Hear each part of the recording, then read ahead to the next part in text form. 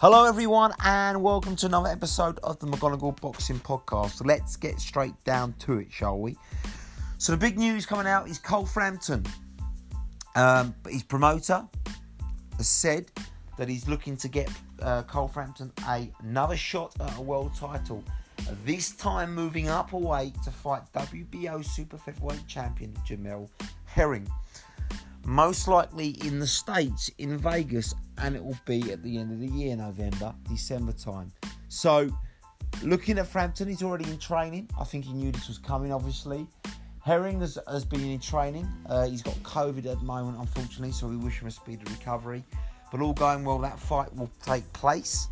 You have to wonder, hopefully, COVID doesn't prevent that from going on. But let's get straight down to it, because it's a good fight.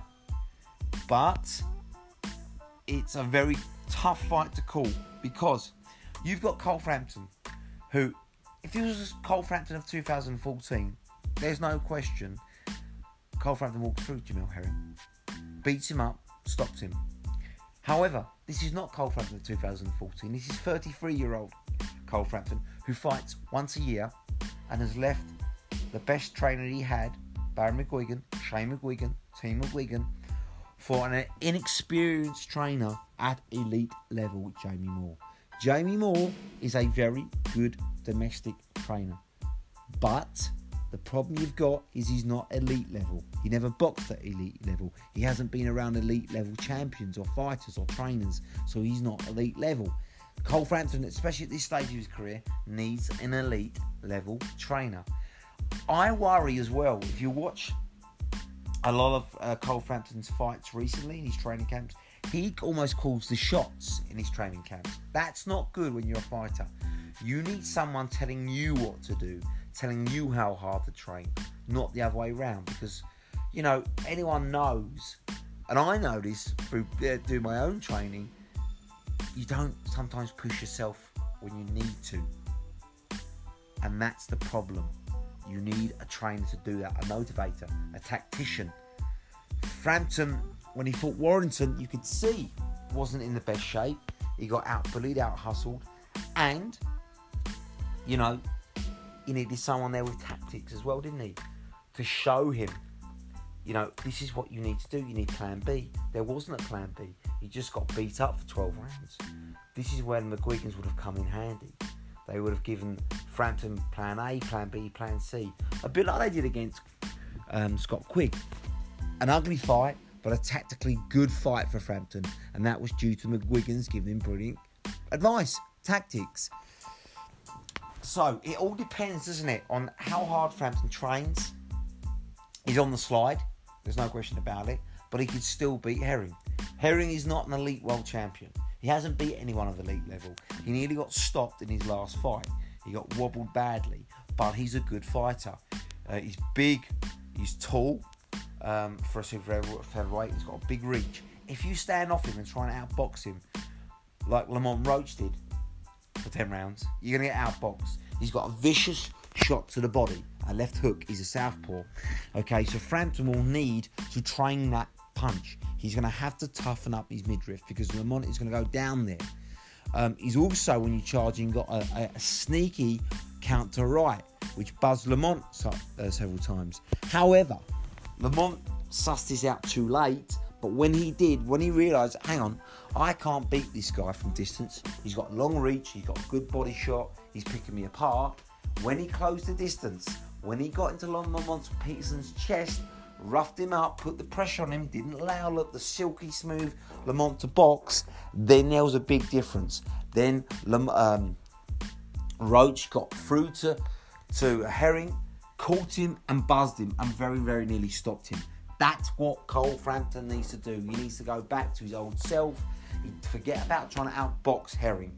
Get on his chest. He's going to be a smaller man, but he can still bully him. He's a thick set. He's a big guy, Frampton. He's muscular, so he'll be strong. Yes, Herring might... Some people say, well, you just push him off. He's going to be bigger. He might, but then again, he might not. What's certain is for sure that Frampton cannot outbox Herring. He needs to get in his chest, rough him up, do to Herring what he does. most fights he did in his prime. And don't let Herring do to him. Go to his body, wear him down, and then catch him with hooks. Get on his chest. That's the way to beat Herring. If he tries to fight him from distance, he's going to get picked apart with that silky left hand, especially to the body. So, both fighters can win this fight. But both fighters, Frampton at 33, Herring at 34, are slowly but surely on the way down. Okay? So, it's not like Frampton's fighting like a Gervonta Davis, who obviously moved up. But you'd fear for Frampton's safety of just being bullied. Herring's a tall, gangly, slight super featherweight. He's not physically big, like a John O'Carroll even.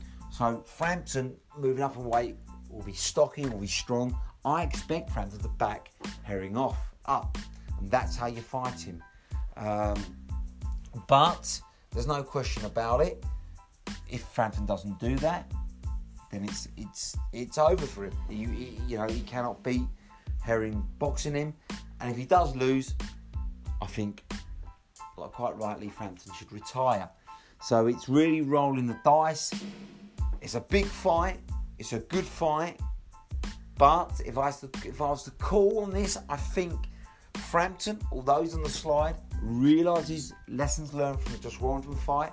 I think he's going to train harder than he did against the Warrington fight. I think he's going to be more conditioned, better prepared. And I think even in Vegas, where it'll be harder, there's no question, than fighting in Ireland, where it almost would be a dead cert to win it, I think he roughs Herring up, and I think he buzzes him, makes it uncomfortable, and does enough in a tough fight, but unanimous decision to become a freeweight world champion and a boxing Hall of Famer. There's no question. We wish Frampton well. Obviously, it's going to go down at the end of the year. We wish Herring a speedy recovery from COVID, obviously, as well. And then it's game on. So, I want to know what your thoughts are, though. It's a tough fight.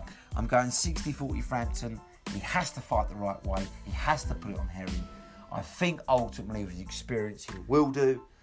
And I think he beats and buzzes Herring on a unanimous points decision. As long as there are no crooked judges in Vegas, which sometimes sadly happens. Frampton becomes a freeweight world champion. Let me know what you guys think anyway. It's a great fight. I can't wait for it. Alright guys, I'm out. I'll see you soon. Drop me a line on my Facebook, my Instagram, my YouTube, the McGonagall Boxing Podcast, and I'll be back with you real soon. Alright guys, I'm out. Bye. Hello everyone and welcome to another episode of the McGonagall Boxing Podcast.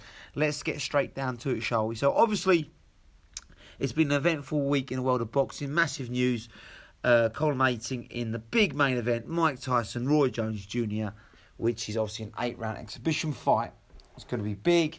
We all look forward to it. But that will be my next podcast, because today's podcast, I believe, is an even bigger fight. Yes, bigger fight, I said it. Now, obviously, we're not talking about money generated. We're not talking about the fight hype. We're not talking about the names. Obviously, you're not going to get bigger than Mike Tyson. But in terms of quality of boxing, in terms of a super fight, in terms of relevance, today, the modern world boxing, Gervonta Davis versus Leo Santa Cruz, October 24th. You do not get bigger. You do not get better. Now, obviously, Gervonta 23-0 versus Cruz, who I believe is something like 31-1-1. Huge records. Gervonta, 2-weight world champion. Santa Cruz, 3-weight world champion. It's all to play for, isn't it? However, this is not going to be a competitive fight. Yep, I've said it right here. This is not going to be a competitive fight. And the reasons are, well, let's break it down, shall we?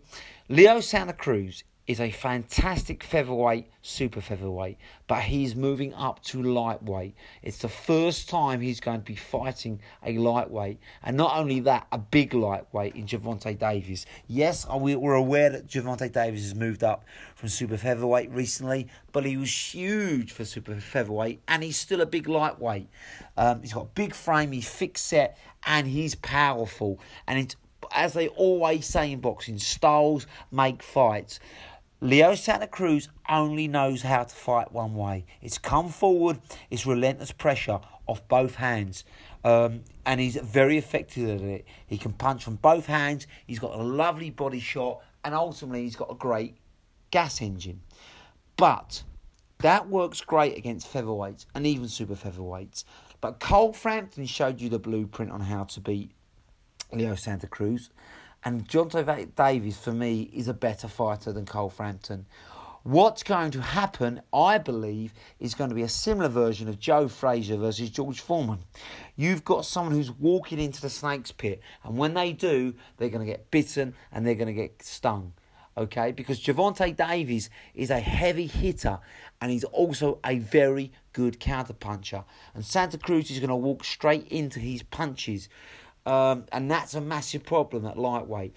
I don't believe Santa Cruz is going to fight anyone who hits as hard or as accurate as Gervonta Davis. If you look at his accuracy with Gervonta Davis when he fights, it's almost up to 90%. Whatever he hits, he hurts as well.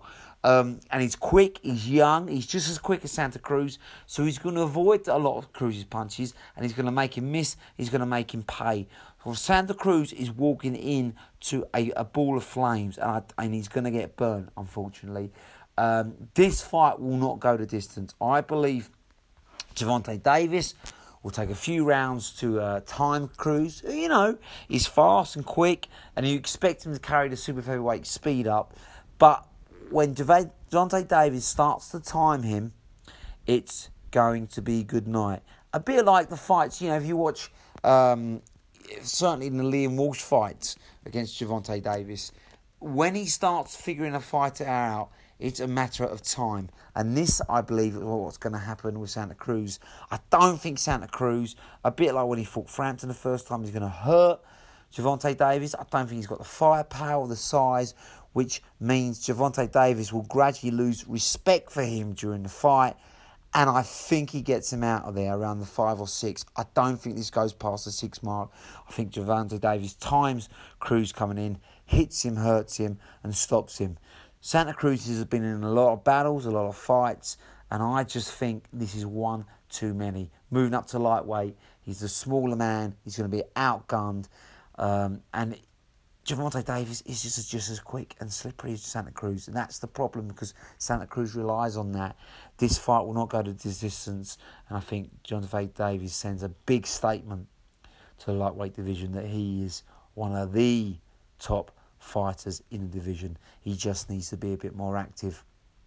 All right, guys, I can't wait for it though. October 24th, it's going to go down. Fox and Al Heyman have done brilliant. They've got a massive schedule coming up with some outstanding fights. But for me, this is the super fight. This is the fight of the year candidate. And I think it will live up. It will be explosive. It will be dynamic. And it will live up to the hype. But it won't last too long. Gervonta Davis will be too much for Leo Santa Cruz. He knocks him out within 6 rounds. Mark my words.